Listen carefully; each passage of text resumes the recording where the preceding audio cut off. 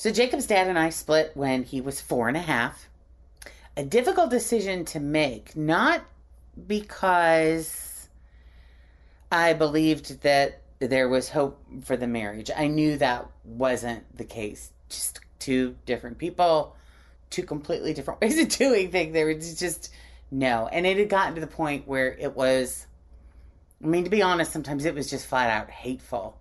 It was beyond just not getting along. I mean, there were ugly fights and there were constant disagreements and arguments. There was a lot of just not talking to each other. There was a vibe in the house and definitely an energy that other people felt when they were around us that things were just not good. And I have no doubt that that had an effect on Jacob. I mean, how could it not? It was certainly having an effect on me. I'm sure his dad would say that it had an effect on his own happiness and well-being. I mean, we were both miserable. And I do believe that everything affects everything. And so if Jacob was surrounded by a lot of stress, then he was stressed too. I mean, it's really hard to maintain your place of peace when you're surrounded by angry people.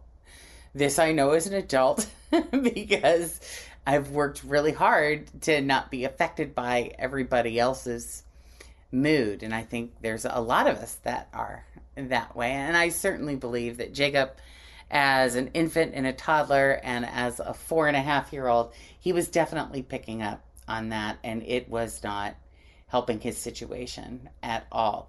Now, the reason that it was a difficult decision to make was Jacob was a handful to take care of, and I could not imagine me doing all of it all the time by myself. And that's not to say that, it wasn't going to be shared parenting, because it was. Of course, he was going to go to his dad's, but when he was home with me, it was 100% on me. All hands on deck, and all the hands there were two. And they were mine. And I was like, God, this is going to be tough. And you know what it was? At this point, he's still not able to communicate with us in words or in a way that we can really understand. There's just a lot of crying, a lot of screaming, a lot of drama. And we were kind of left to our own devices to try to figure out what was going on with him, what was causing the distress. And, it's just a guessing game. It's just, I think it's this, and somebody else might think it's that. And it's just, I don't know what it is he's trying to tell us. If he's even trying to tell us anything. We just didn't know. So it was like just this huge stress cycle. We were stressed because we had this kid that we so desperately wanted to help, but really weren't sure what to do because everything that we were doing felt wrong, and it didn't feel like it was really making any difference, and it wasn't really helping in any profound ways. I mean, yeah, you always see little improvements here or there, but, we wanted to see big improvements. And all we were seeing, just a little bit, a little bit better here. But it also felt like it would get a little bit better here, and then somewhere else it would get worse. Or get bigger and bolder. The distress would heighten in another arena. I always just felt like I was chasing my tail and not getting anywhere. But I did feel a deeper sense of calm in the house. There was a definite, okay, now I've only got to try to communicate clearly with one male instead of two. So 100% of my focus could be on Jacob. So by the time that he was 5.5, we had seen a few changes in him. We'd done something called the Sensory Learning Program, which combined therapies for sight, sound, and motion. And we'd seen some changes with him there. That's when he first started to make some eye contact with us, and that was really great. There was another point where he actually sat down on the couch for a minute instead of constant movement. I mean, I had a trampoline on every floor of the house. I had a trampoline in the basement. I had a trampoline on the main floor. In fact, I think I had two on the main floor. One in front of the TV in the living room, and then one in front of a TV in what's supposed to be the formal living room or an office, and then it kind of been a playroom for him. And then another one up in his bedroom. I mean, he was a kid that was constantly moving. He was jumping on the trampoline, or he was pacing back and forth, watching his shadow on the wall. He liked to bounce on exercise balls. He would sit on one and bounce. And I mean, this kid could get some air under his butt. He'd come flying up off a ball, and there would be like 3 feet air between the ball and him. I don't know how he ever did it with the balance, how he always came back down on the ball. I think I would have landed on my tailbone, and it would have been a severe injury. But constant movement. And we actually saw him sit down. Yeah, it worried me at first. I'm like, oh my God, is he feeling okay?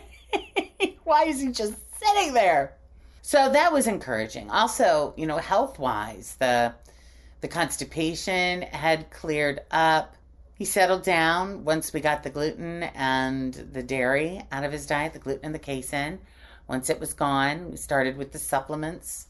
That seemed to be having an effect on physiological issues. And there was still a very, very large hill to climb. And I was looking. I was just looking. I was open.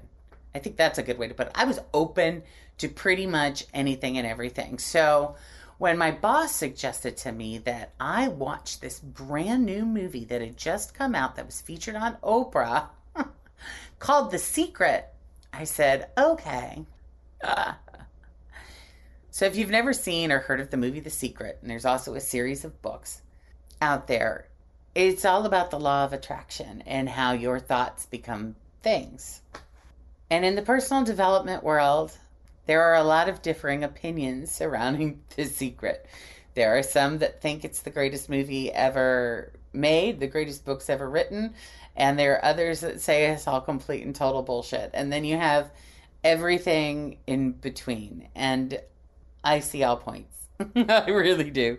But I was riveted. I mean, I was really riveted. There was something, I knew there was something in there for me. I knew that there was something for me to learn. And what I walked away with was the understanding that my thoughts create my reality. In that I can look at any situation in my life, in Jacob's life, in the world, and I can choose to believe whatever I want to believe about that situation. And whatever belief it is that I choose is going to create the way that I think about it, feel about it, handle it, what I do with it. At the time, I was having a really, really hard time with work. I wasn't having any fun at all. And the main reason that I had gotten into radio was it was fun. And I loved going to work every day and having fun. It never felt like a job. But at the time I saw that movie, it was feeling like a job. And it felt like torture. Torture. It's not really, honestly, not an exaggeration.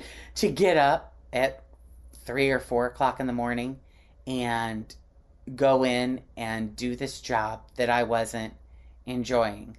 And then going home to a life at home where I loved my kid. God, I loved him more than anything. And I wasn't having any fun because it was just so hard. So I took this idea that I'm creating my reality by the thoughts that I think. And I'm like, all right, let's focus on gratitude, because that's another thing in the movie. What about this job am I grateful for? I was grateful that I was working for a really good company. I was grateful that I was working with some really awesome people. I was grateful that I was getting paid.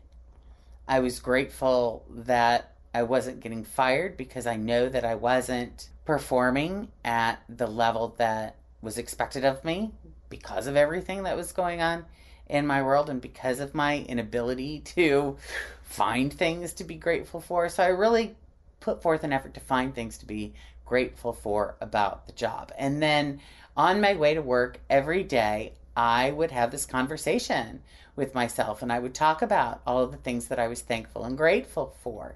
And I would listen to music that would inspire me, and I would set intentions. I'm going in there today, and I'm going to have fun. I'm going to find things to talk about that I enjoy talking about. I'm going to find something entertaining and funny and interesting about anything and everything that we talk about on the radio today. I'm going to choose to have a good time. And I noticed a shift. It did. It did start to get better.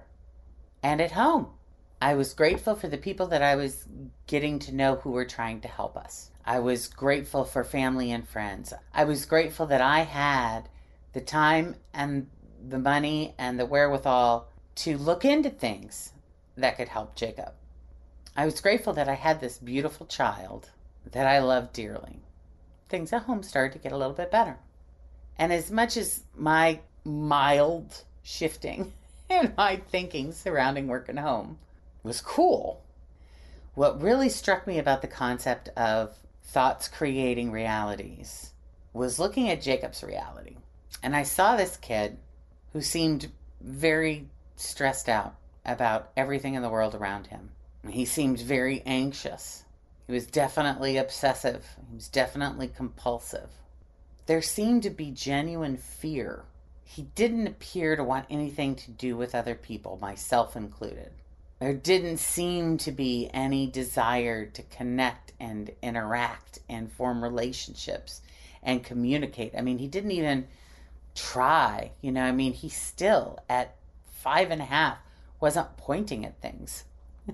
He couldn't use words, but he wouldn't even point at things that he wanted that were out of his reach. Never even let us know if he was hungry. The simple, the simplest of things. So if his thoughts were creating this reality for him, my thought process became, okay, how can I change his thoughts so his reality changes and he wants to be with me? And he wants to communicate with me. And he wants to interact with me, and he wants to have a relationship with me, and he wants to go places and do things with me. That he wants to participate in the world in a way that I participate in the world.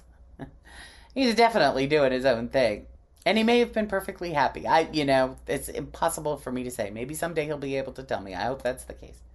But from what I could see, there wasn't much peace or serenity or acceptance or just calm in his world. And I wanted to figure out how to get inside his brain, change his thoughts, so his reality would change. So then after this movie, I started reading some books. One book would lead me to another book, would lead me to another book, would lead me to another book. I was reading all kinds of metaphysical stuff. I was looking at all kinds of spiritual stuff. I was looking at psychology books and quantum physics. All of these biographies written by people who have had kids who were different. And one would lead to another, to another. And one day I was in Borders, walking around doing what I always did. Was waiting for something to jump out at me. I realized I hadn't been over in the psychology department for a while. So I wandered over there. And up in child psychology, I saw a book that I had never seen before. And there was only one copy of it. And it jumped out at me. It was called Sunrise, The Miracle Continues. It's a book written by Barry Neal Kaufman. And it was about his son, Ron. He and his wife, Samaria, back in the early 70s, had a son who was diagnosed with severe autism at the age of 18 months. And they were told back then by the doctors and all of the experts to just give up, that there was absolutely nothing that could be done. This kid was never even going to be able to dress himself. They had 2 older daughters. They said, focus on your daughters. Just plan on institutionalizing this child because there's nothing anybody can do to help him. Well, they didn't buy into that at all. So they took Ron home. And for about 6 months, they just watched him. They paid really close attention to everything that he was doing and just trying to figure him out. He was a kid that liked to spin plates. So he would spin plates for hours on end. And they were so fascinated by this tiny little human that behaved in ways that they had never seen before. And they just got really, really curious. So after about 6 months of watching Ron and taking notes, they decided to try something. They decided to work with him one-on-one in a non-distracting environment. And their entire goal was to connect with him, to build a bridge that would go into his world. And if he would allow them into his world, the hope they had was that he would then eventually cross that bridge and enter theirs. So what they started doing was joining him in all of his repetitive behaviors. He would do things all by himself and just do them over and over and over again. So she got down on the floor with him and she spun plates and she positioned herself in a way where it would be easy for him to look up at her and make eye contact. So she would be in front of him and down just a little bit. She'd spin the plate, spin the plate, and spin the plate. And any other activity that he would participate in. Eventually, he did. He started to make eye contact with her. They came up with this entire plan on how to build their relationship, just little by little by little. And it was all about loving him, accepting him, not judging him. And that was it. There was no agenda in that they had to change this child. They just wanted to be with him on his terms and love him. It really was that simple. And as they continued to do that, Ron changed. And he changed and he changed and he changed. Till eventually, at the age of 5, he lost his autism diagnosis, went on to live a completely typical childhood, went to Brown University, got a degree in biomedical ethics, and now he's this uber successful dude in his 40s. Well, obviously, I left a lot of details of their story out because there's an entire book written about it. But anyway, this book became, I don't know if it was NBC or CBS Sunday Night Movie. And people all over the world watched it and started contacting them and saying, hey, I want you to teach me how to do this with my kid. Can you show me what you did? Teach me, teach me, teach me. And so that's when they opened the Autism Treatment Center of America in Sheffield, Massachusetts. And they started teaching families how to do this program with their kids. So anyway, I read this book in like 2 days. I'm sobbing the entire time. I'm like, this is the answer. Oh. Nothing else has ever made as much sense as this has, and I have to do this. So I booked a flight and I went out and I took the program. It was a week-long program, and I learned how to start a program at home with Jacob, and everybody thought I was freaking nuts. Well, not everybody, but all of the experts and therapists that we'd been working with up until this point. I can remember one particular doctor when I told her that this is what we were going to do. She just looked at me. She goes, I do not recommend that. I have had parents who have tried it and it just doesn't work. It's not good. You're going to do more harm than good. She started laundry listing all of these different reasons why we shouldn't do it. And the entire time I'm just sitting there and my gut's telling me, you're wrong. You're wrong. Maybe that's other parents' experience, but no. This is it. This is it. And I could just remember feeling so certain. And I was like pretty tickled with myself that all of these people that so many considered to be experts, and they are, about what they know and about what they've learned, but they aren't Jacob's best expert. And in my gut, I knew that. And I knew that what I was doing was right. So he was in first grade at the time. And I had gone the first week of December out to take this class. He had just turned 6. And I don't remember why I was stopping by his classroom, but I had to stop for something. And they usually don't let parents into the classroom because it was too distracting and it was too much of a disruption for the students. But I was there that day and he was out on recess. And so I was in the classroom when he returned. He walked into the room, looked right through me.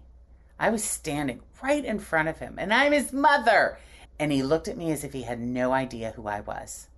And he blew right by me and went straight to wash his hands. And I went over to him and I squatted down and I got right in front of his face. Hi, buddy, how are you? Not one lick of recognition.